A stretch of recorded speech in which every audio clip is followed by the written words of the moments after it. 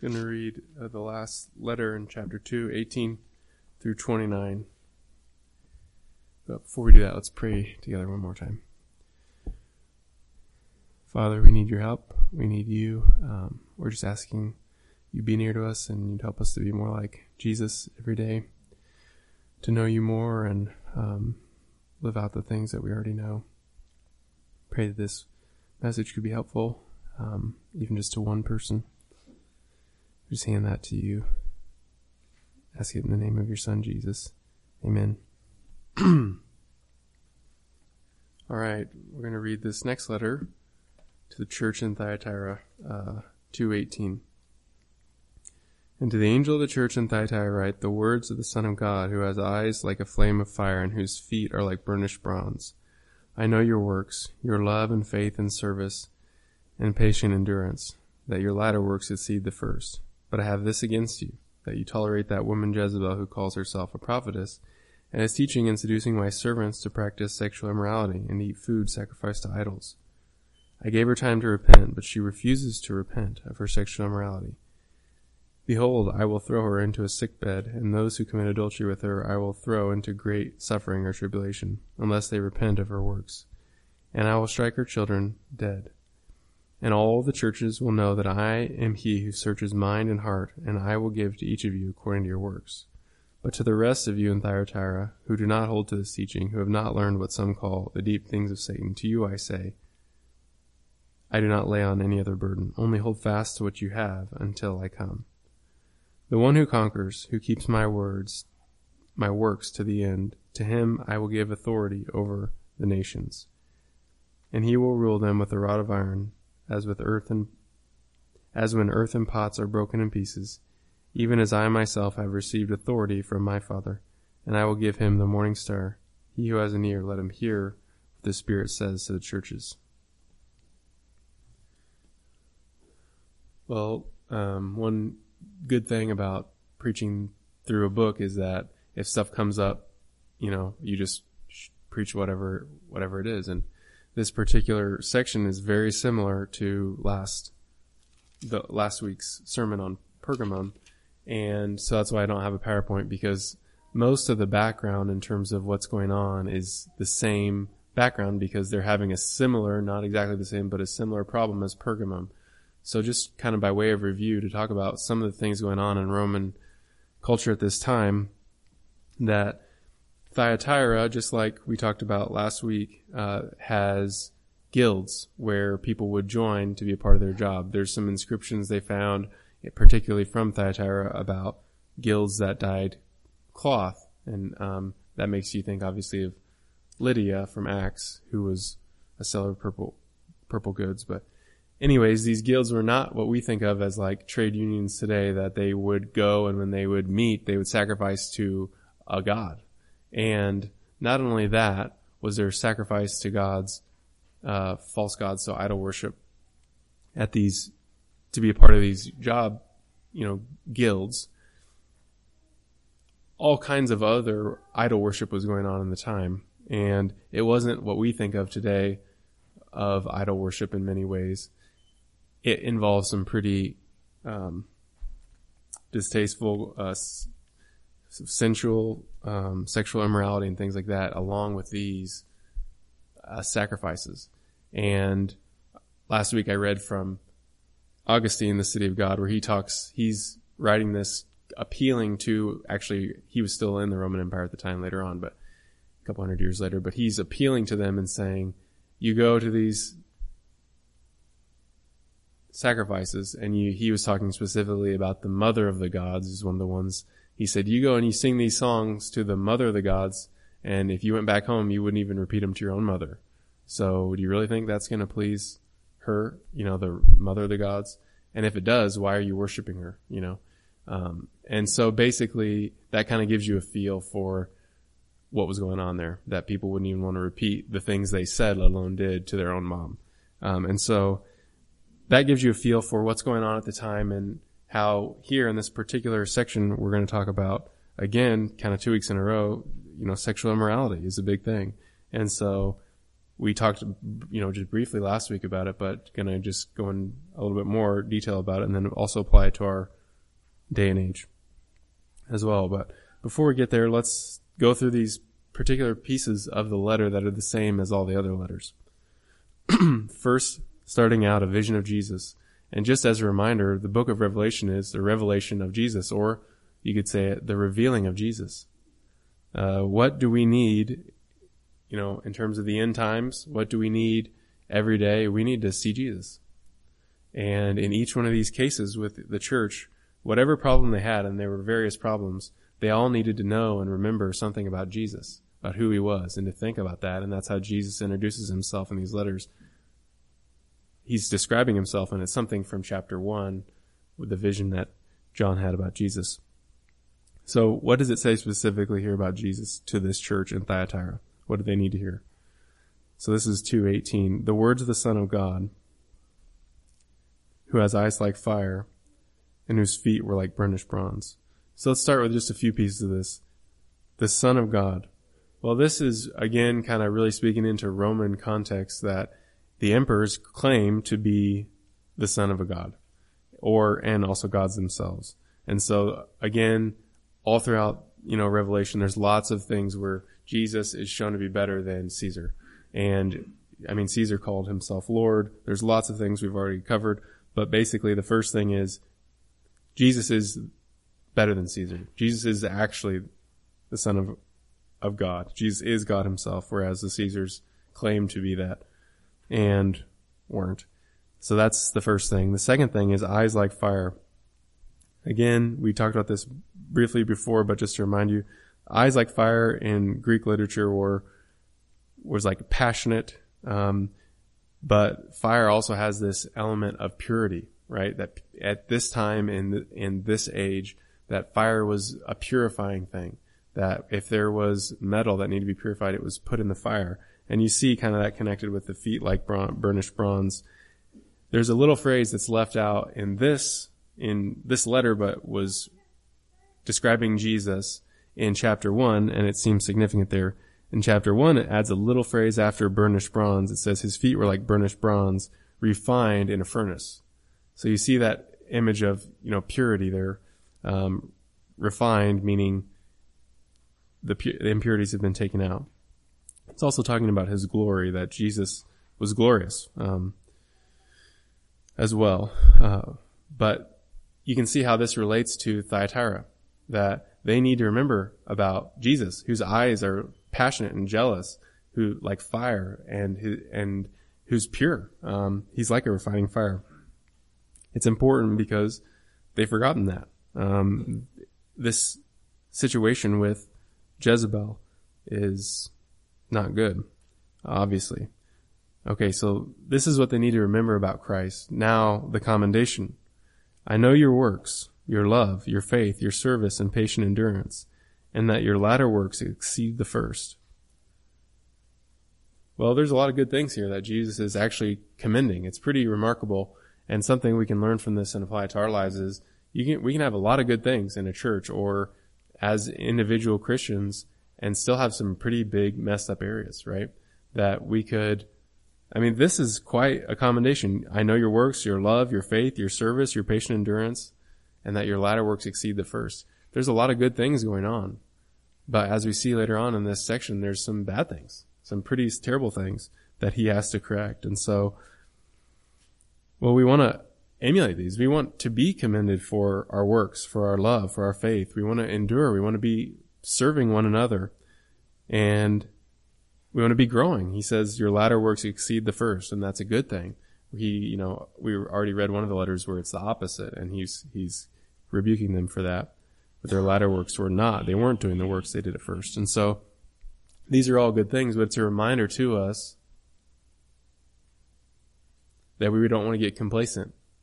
We don't want to start thinking, I've got love, I've got faith, I've got all these good works, I'm diligent, I'm persevering, and then be lax in other areas and rest on the things that we are doing and overlook sin, because that's what's really going on here in this church. And that's what Jesus really corrects them on. The other thing I want you to notice here about the commendation is something later on that Jesus says, but basically that all the churches would know that I search the heart. I'm the one that searches the heart. And one thing we can learn from that is we can have these outward things, right? We can have love and service and faith and perseverance and some outward things, but we can't forget God's searching our heart. God knows what's going on behind closed doors. God knows what's going on not just behind closed doors, but behind, closed eyelids or in our minds, in our hearts. And so we don't want to,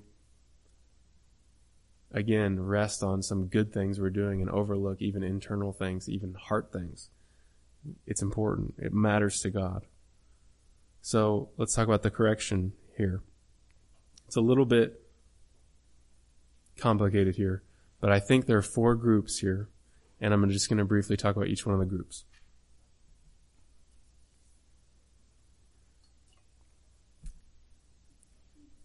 It's not easy to tease all this out because we have just a few verses about this church, the situation going on.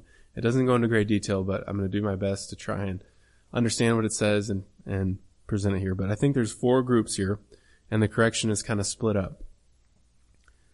So I'll give you the 4 groups, and then let's reread these sections. The 4 groups are Jezebel is teaching. She's teaching others to practice sexual immorality. That's the first group. Then there's people that are tolerating that, and I'll kind of talk about that.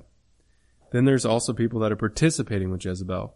And then there's a 4th group that he says to the rest, and they are actually rejecting this. So those are the 4 groups, and they don't all come in order like that, but I think they're all here. So let's read this correction section one more time just to see that. Revelation 2:20 through 23. But this I have against you, that you tolerate that woman Jezebel. So there's people that are tolerating, who calls herself a prophetess and is teaching and seducing my servants to practice sexual immorality and eat food sacrificed to idols. I gave her time to repent, but she refuses to repent of her sexual immorality. Behold, I will throw her into a sickbed, and those who commit adultery with her I will throw into great tribulation, unless they repent of her works. And I will strike her children dead. And all the churches will know that I am he who searches the mind and the hearts, and I will give to each one of you according to your works. And then those who oppose, verse 24, but to the rest of you in Thyatira, who do not hold this teaching, who have not learned what some call the deep things of Satan, to you I say, and I'll stop right there, but that kind of shows the 4 groups here. So let's talk about these 4 groups. First, Jezebel is teaching these things. Not only is she committing sexual immorality, she's teaching others that it's okay. And he says that God says that he's called her to repent and she's refused. He's called her to repent and she's refused. We don't know exactly what this looked like. I think I'm going to guess, this is not 100%. I think it's possible that those who are opposing are one of the ones that corrected her, because they aren't rebuked or anything like that. They're not tolerating her. And so that's possible. It's also possible that God had a special message for her, convicted her through the Spirit, repent. We don't know exactly. But we do know that God gave this clear message, you should not be teaching this. And, let's apply that to our situation. We can't tolerate false teaching. We can't tolerate teaching that says sin's okay or sin's not a big deal or even encourages sin. That's absolutely not what Christ wants, and that's very clear here in his rebuke. So there's Jezebel, which is probably a reference. It's possible the person was named Jezebel, but a lot of the commentators think that it's actually they're referring to the Old Testament Jezebel, and kind of it's a rebuke in that sense. Either way, the point remains the same. So that's the first group. The second group is those who tolerate. This I have against you, that you tolerate that woman Jezebel. This is kind of an interesting thing, because the reason I think there's 2 groups here, those that tolerate and those who participate, is because this word tolerate is a bit confusing to try and explain, but when we hear tolerate, we think, we kind of put up with that. But it's a little bit stronger in the Greek. It's actually literally the word forgive. It's the same word Jesus says, forgive your brother. If you don't forgive, I won't forgive you. The point being that they're saying this is wrong, right? This is sin. Like I'm forgiving you of this wrong thing.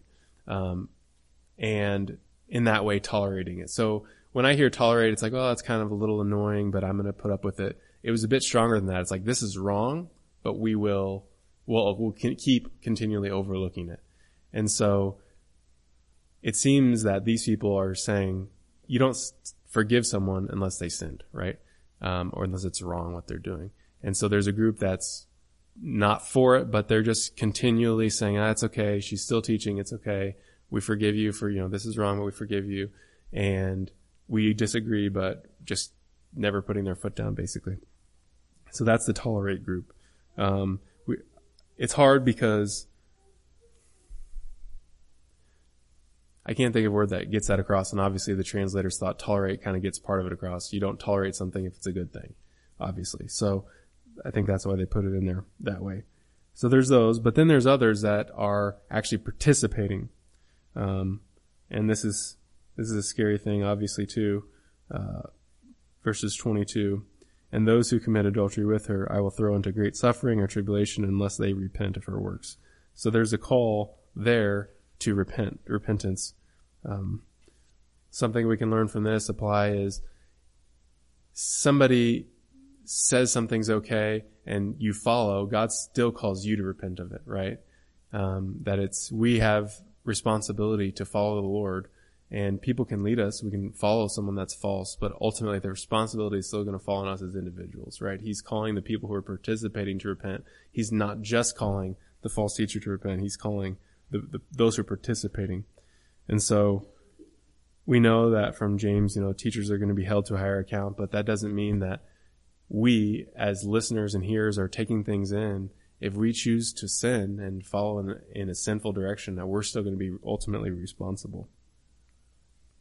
That's the third group. And then the fourth group, it seems like, is separate. And it's this phrase, but to the rest of you, in Thyatira, who do not hold to this teaching, who have not learned what some call the deep things of Satan. To you, I do not lay on you any other burden, only hold fast what you have until you come.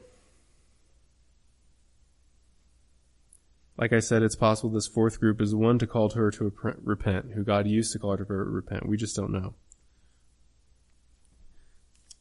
But this group is more, they're not just tolerating. They're saying, they're not holding to this teaching, or even tolerating it. And so he's not laying on a burden on them. What can we learn from this? I think it's good to take some other examples from Scripture that are similar to this. Well, it's similar to what we talked about last week about passivity. We don't want to be passive. We want to stand up for the truth. When there's an opportunity, if something's wrong, to say, hey, this is sinful. And to not say, yeah, well, I disagree, I don't think it's right, and just let it go on and on and on. Not to tolerate it. Especially when there's teaching involved, and especially when people are being pulled into sin because of it. It's a serious thing. It reminds me of the situation in Samuel with Eli. You remember this situation with Eli? Okay. It's a very similar situation of the tolerating, because he calls sin sin, but then he doesn't do anything about it. So I'll just read this to you. That Eli was one of the priests, and then his sons were the ones sinning. I'll read this section to you, and you can see some of the similarities. Now Eli was very old, and he kept hearing all that his sons were doing to all Israel, and how they lay with the women who were serving in the entrance of the tent of meeting. And he said to them, why do you do such things? For I hear of your evil dealings from all these people. So he's saying, not only, he's not doing it, and he's telling them this is evil. So he sees that it's sin. No, my sons, it is not a good report that I hear the people of the Lord spreading abroad. If someone sins against a man, God will mediate for him. But if someone sins against the Lord, who can intercede for him? So they're calling it sin. He's calling it sin. But they would not listen to the voice of their father, for it was the will of the Lord to put them to death. So they didn't listen. But then, later on, Eli's rebuked. And this is what God says through Samuel to Eli. Behold, I am about to do a thing in Israel, at which the 2 ears of everyone who hears will tingle. On that day I will fulfill against Eli all that I have spoken concerning his house from beginning to end. And I declare to him that I am about to punish his house forever for the iniquity that he knew, because his sons were blaspheming God, and he did not restrain them. So You see the connection there. You see how someone can say, well, that's sin and I disagree with it, and then just let it go on, and actually not restrain, not step in, not do what you need to do in terms of passivity, and even not participate, but still ultimately be held responsible.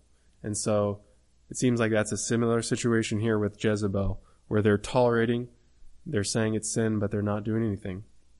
And it's not right.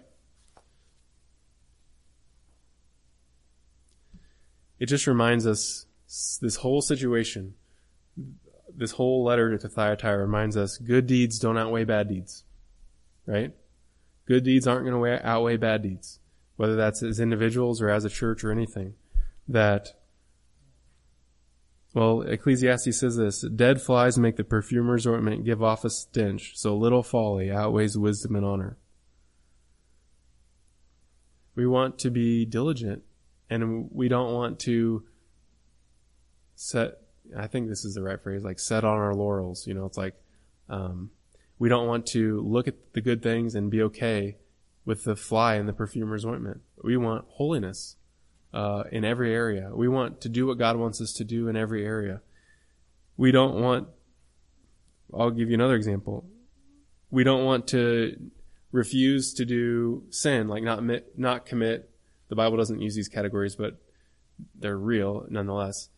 Sins of commission, like doing bad things, but then have sins of omission where we don't do what we know we ought to do. So an example would be Proverbs 18:9. Whoever is slack in his work is a brother to him who destroys. I feel like that verse is, I thought about that many times, especially as a special ed teacher. Whoever is slack in his work is a brother to him who destroys. It's easy to be slack in your work, or even as a homeowner, I think about it a lot because, well, I've used this example before, but if you don't clean your gutters, your foundation is going to be messed up. And we've dealt with that where the gutters weren't up, kept up, and then we deal with the problems later on, years down the road. One way to destroy your house is do nothing. When something goes wrong, don't do anything. It's not you knocking down all the walls, but eventually it's going to end up the same, right? It's going to be just as destroyed as if you just knocked down all the walls yourself. But we can do the same thing spiritually. We can refuse to be, participate in sin, but then not do the things God wants us to do. Commit sins of omission, where it's like, well, I'm not going to participate, but I'm not also going to stop. I'm not willing to step in. I'm not willing to do anything. So we want to avoid passivity because Jesus is calling to be Lord over every area of our life, right? We don't want any flies in the ointment. We don't want to say, we're going to do what God wants, except this area over here. That's too much work. Or that's not my responsibility. We want to do our best in every area. Okay. This is very similar to last week. So on terms of the passivity and all these things, I'm not going to keep on going because I want to turn it in a different direction. Because 2 weeks in a row, these letters are about sexual immorality. So I think it's good to kind of talk about that. To talk a little bit more about it. And last week, kind of the tone I took was, we can be thankful. Like we looked at some of the things from Rome and the culture there and how bad it was, some things that aren't okay today. I think today, though, it would be good to think about the opposite, where we've got different temptations in our culture of sexual immorality than they had there that are more difficult and just as sinful. And so to talk about some of those. So because this came up twice in a row, it's kind of like, I just think you should trust the Lord and think we need to talk about it again. Okay, so let's talk about this, that specifically both these churches had a problem with sexual immorality. I think what would be good is to take a step back because our culture questions morality, period, quite often. And then that spills into sexual immorality and all other areas. But to start, let's take a step back and just talk about what the Bible is teaching about morality. Because if we don't understand where morality comes from, what God is doing, why God is the one that has the right to say you can do this and you can't do that, then any area we're going to be confused in. So we'll start with just general morality and then move into sexual immorality and morality as well. What's right and what's wrong. So I'll start with kind of our culture, and I would guess it's not new. And I know it's not new because back even to Adam and Eve, some of the same lies were being told about God's morality, God giving us rules and commands. And those lies are things like God's not out for our good. God doesn't really care about us. And that's not true. That's a lie. When God sets out a rule, it's for our good always. God is out for your good. He's not trying to hold something from you, or he's not trying to set up hoops just to see who jumps through them. You know, if you've ever been in high school or college, you can feel that. It's like, these just feel like hoops. And it's like, you get a piece of paper at the end, and what does it say to your employer? Basically, I'm willing to jump through hoops. And God's not doing that to us. God is not seeing who's willing to jump through the hoops. God actually has a reason for everything he tells us, and he is out for your good. And there's a great section in Deuteronomy that I think of when I think of morality and immorality.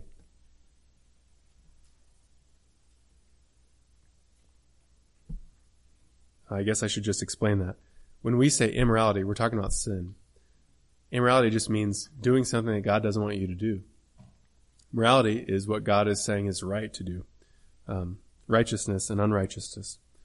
But here's the section from Deuteronomy that I feel like sets this out really clearly. What's God's purpose and what's God's heart? Because, well, before I read it, I'll say one more thing on Adam and Eve. You could almost read Adam and Eve, what God told them to do in terms of not eating the tree of the knowledge of good and evil, as a threat. Okay, with kids, I'm sure you've had kids, and one kid said to the other kid, if you touch that, I'm going to do this or do that. And it's just a selfish threat.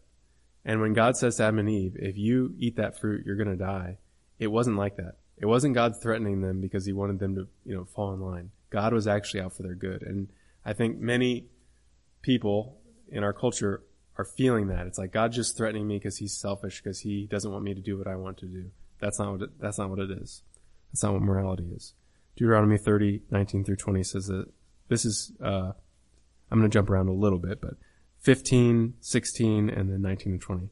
See, I have set before you today life and good, and death and evil. The Lord your God, if you obey the commandments of the Lord your God that I command you today, by loving the Lord your God, by walking in his ways, and by keeping his commandments and his statutes and his rules, then you shall live.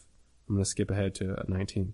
I call heaven and earth therefore to witness against you today, that I have set before you life and death, blessing and curse. Therefore choose life, that you and your offspring may live, loving the Lord your God, obeying his voice, holding fast to him, for he is your life and your length of days. So I really like this section because he's saying, God set before you life and death, good and evil. Therefore choose life. God wants you to have real, full life. And that's why he's giving you rules and commandments. He's not doing it to see who's going to jump through the hoops. God's saying, this is evil and it leads to death. What I'm calling you to do is follow me. Follow my commands. They lead to life. And that's true always. And he's appealing to them, appealing to not only them to live, but for their children as well. God is our creator, and he has designed the world. He knows what you're designed for, your purpose for us is. And so he can say, this is the right way and this is the wrong way. This is the way that leads to life. This is the way that leads to death. And God's calling you to life. God is out for your good. Don't believe the devil, just like in Genesis 3, saying God's not really out for your good. You don't really need to listen. He's trying to keep something good from you. It's always the opposite. Sin and immorality, righteousness, and God's commandments and obedience is like a shepherd telling the sheep, stay in the pen. Okay? Stay inside this pen. I'm going to feed you. I'm going to take care of you. And the sheep saying, I'd really like to be out there. That looks better out there. God just doesn't want me living the good life. And so I'm going to get out there with all the wolves because that looks like a lot of fun. That's foolish, right? It's not true. It's a lie. And that's what God's doing in our lives when he's trying to lead us and guide us. Not only that, but you see in this section that it's a separation from God. That's another huge piece of what sin is separates us from God. We're not just saying, I'm going to do this thing that hurts me, but God, not only am I going to do this, I don't want you to be Lord of my life. I don't want to know you. And so he's saying, if you want real life, that means being near to me. And people are choosing, again, not only death, but choosing separation from God, which is, again, death, leads to death. How does this relate to sin and sexual immorality specifically? The vast majority of sins that I can think of, and I'm not saying 100%, are somebody taking something that's good at the wrong time in the wrong way, or in the wrong way.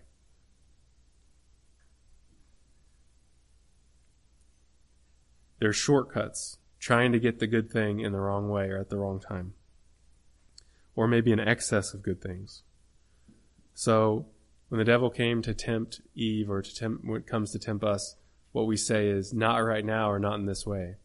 Because in many cases, something good is being dangled before Christians, non-Christians. We won't go into all the details, but I'll just give you a couple examples.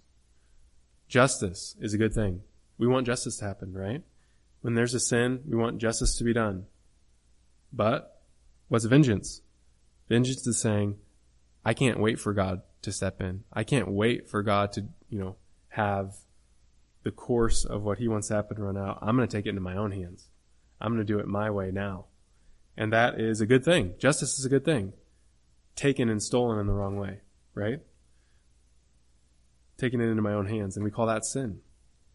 Even though it can start out as a good desire, twisted and stolen. Food is a good thing. God made food good. There's lots of verses in the Bible celebrating the goodness of God's creation of food.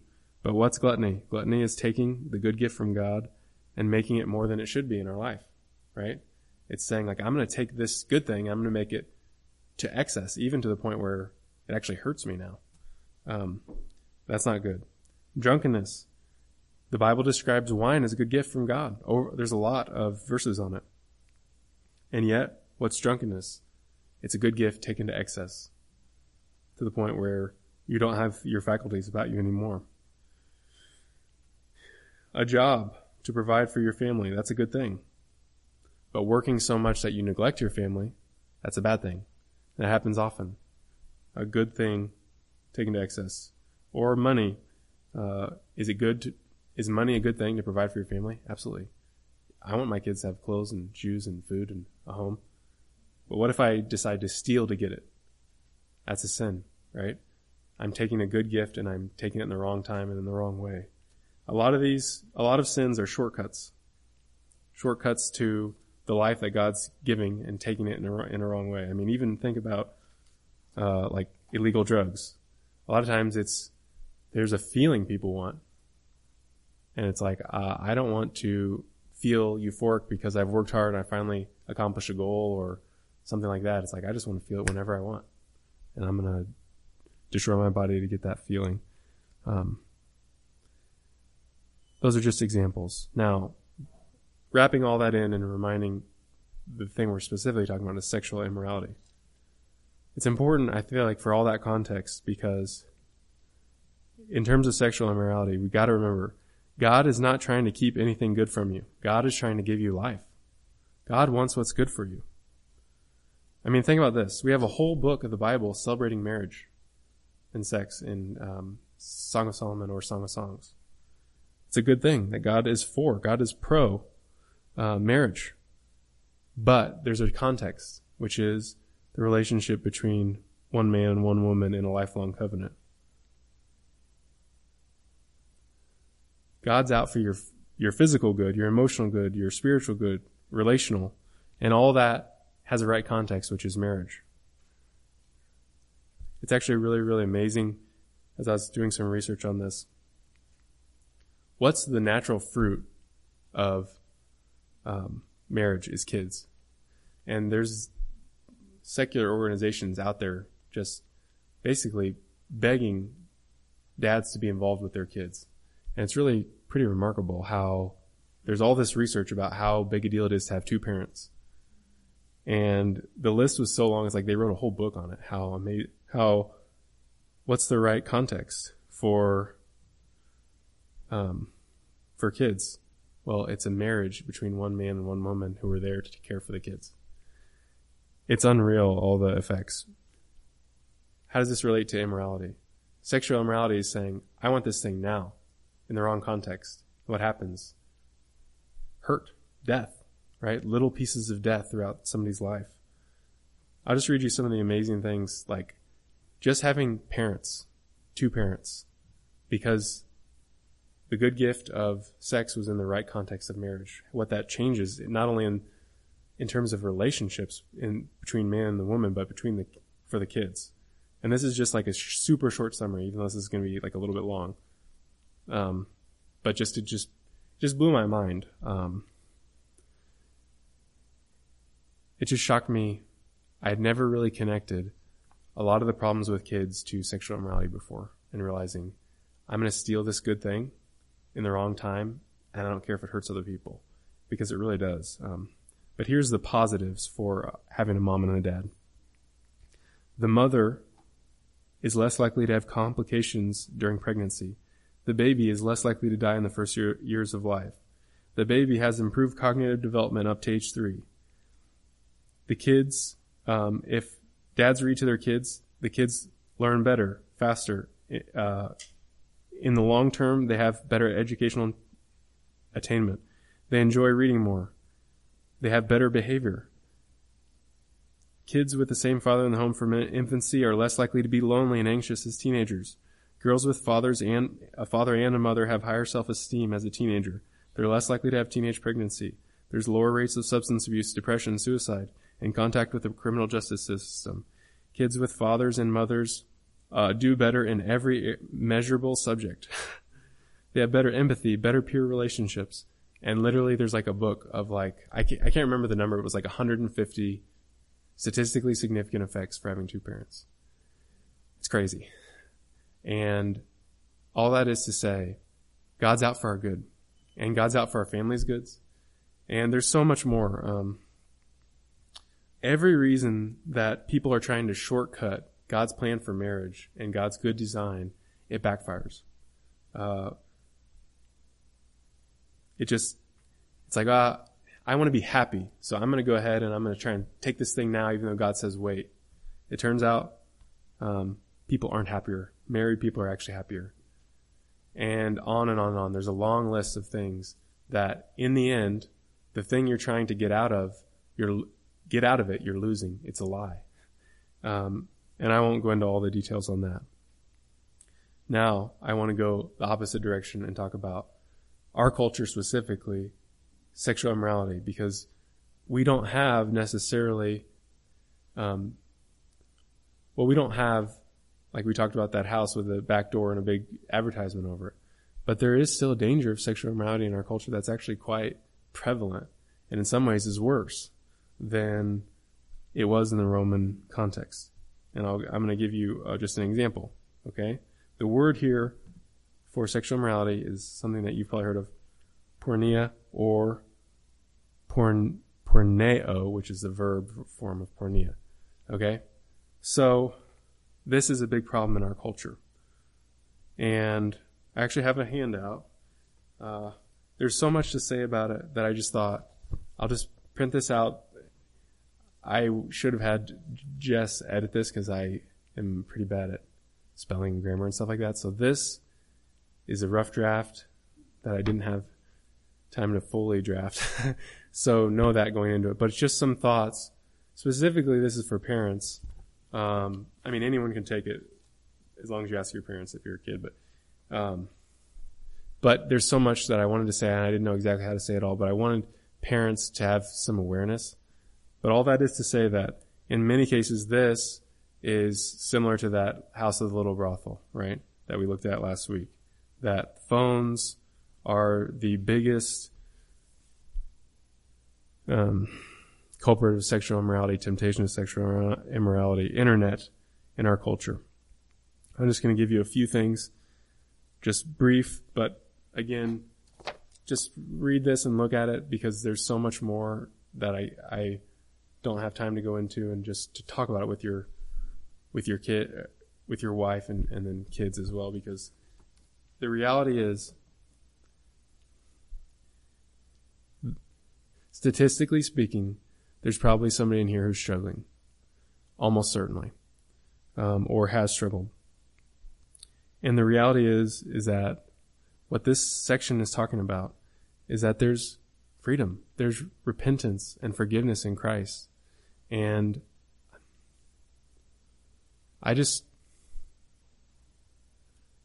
if that's you, here, I'll just say something to you. Talk to Andy or I, or talk to your parents. You're not going to be the first person, and you're not going to be the last person. You can pretend like nothing's wrong, or you could be honest, and then a year from now, 2 years from now, you can look back and think, man, I'm so thankful God delivered me, and have the real thing. It's better to have the real thing than pretend to have the real thing, right? And it's not going to be easy. But talking to me, talking to your parents, talking to Andy or somebody trusted person, it's going to be a lot easier than meeting Jesus on Judgment Day and having not dealt with it.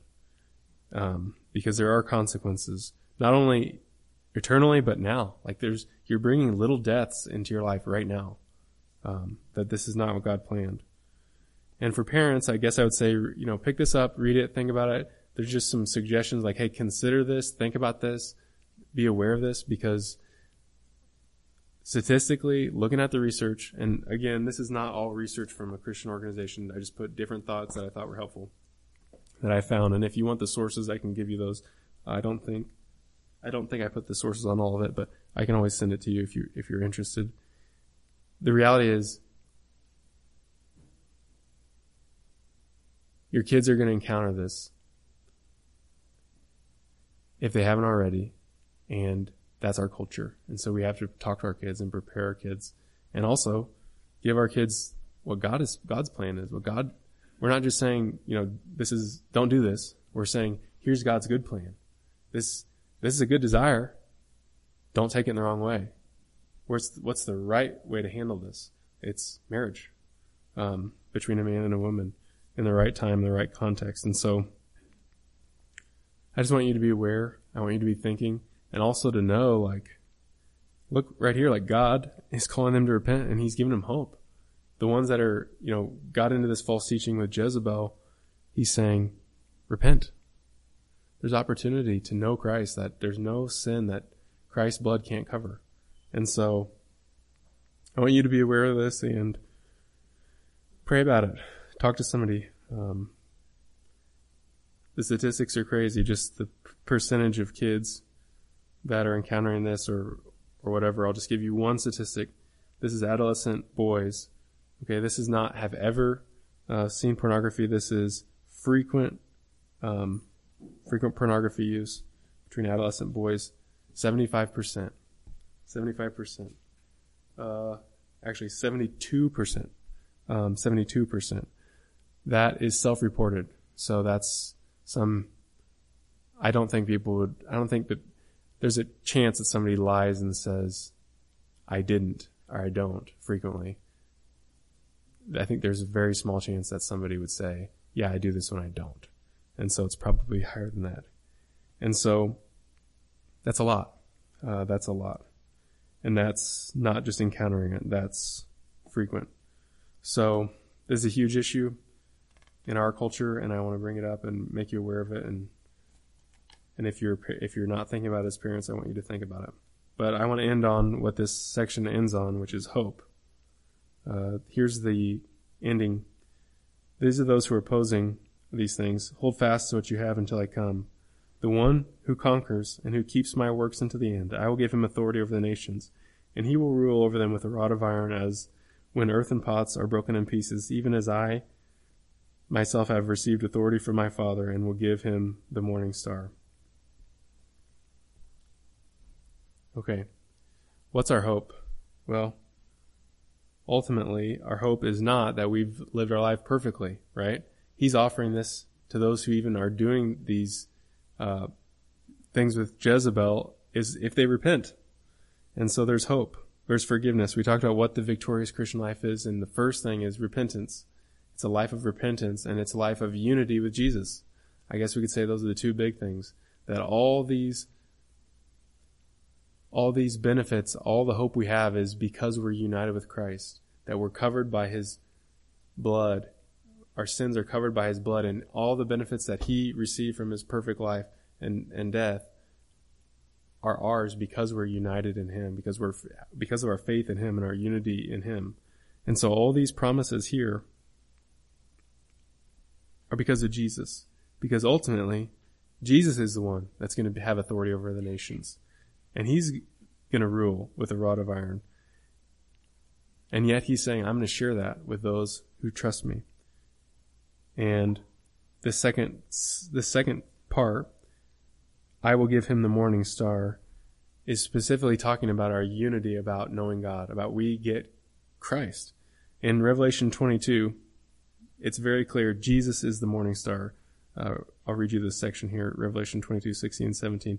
I, Jesus, sent my angel to testify about these things to the churches. I am the root and the descendant of David, the bright morning star. The Spirit and the bride say, come, and let the one who hears say, come.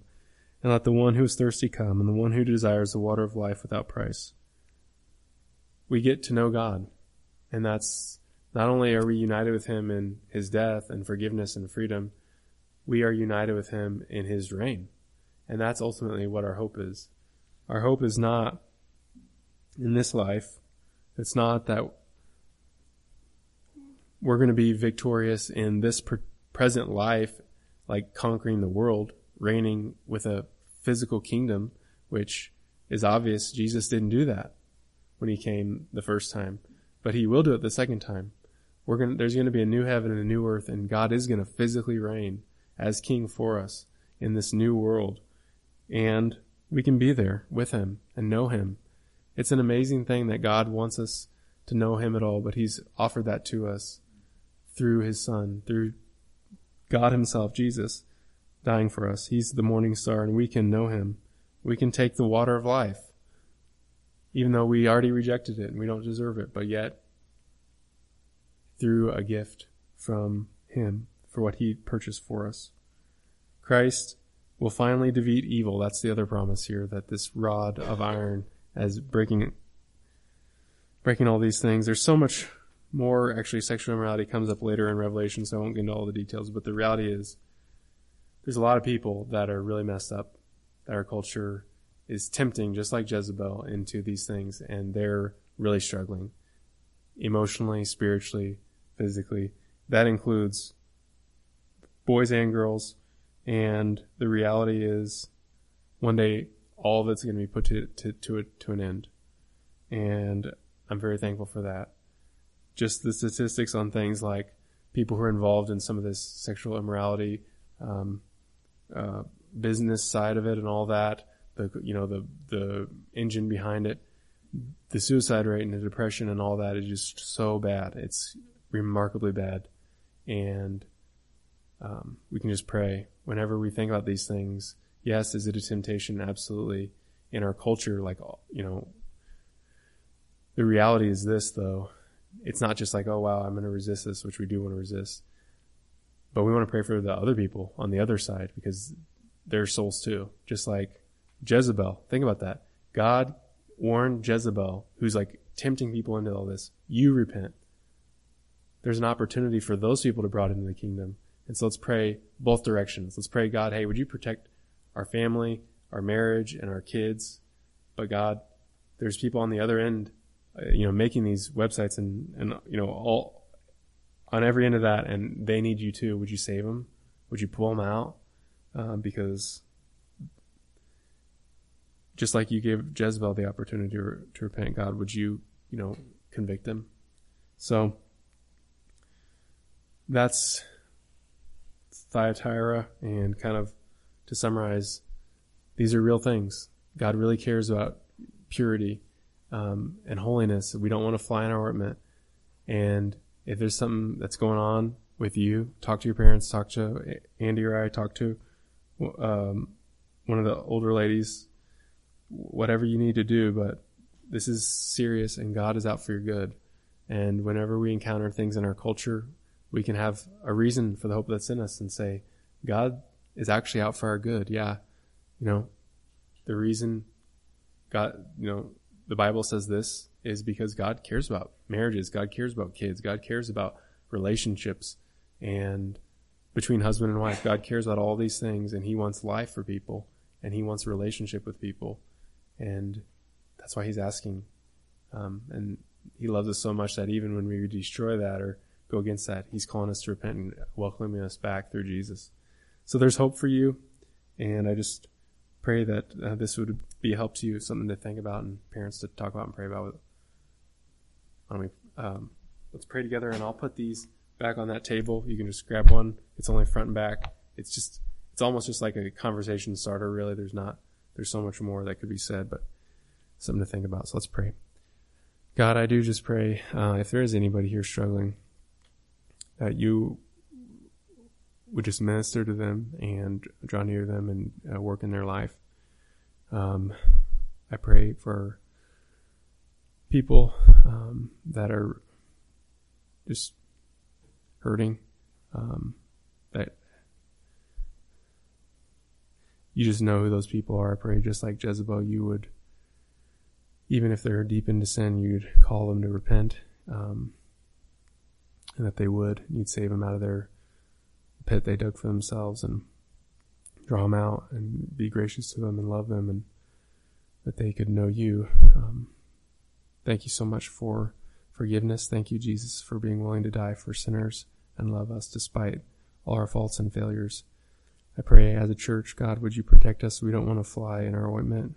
We don't want to neglect something that you want us to do. Would you help us to be honoring to you in every area of our life and thinking and just everything. We want you to be glorified. We want to be near to you. Thank you for marriage. Thank you for kids. And I just pray that you protect our homes, protect our kids. Help us to be diligent to do what you would have us to do in terms of that as parents. We ask all this in your name, Jesus. Amen. All right. I'll put this back there. And I think you should take a look. I think you'll be kind of surprised at some of this. So, all right. We're dismissed.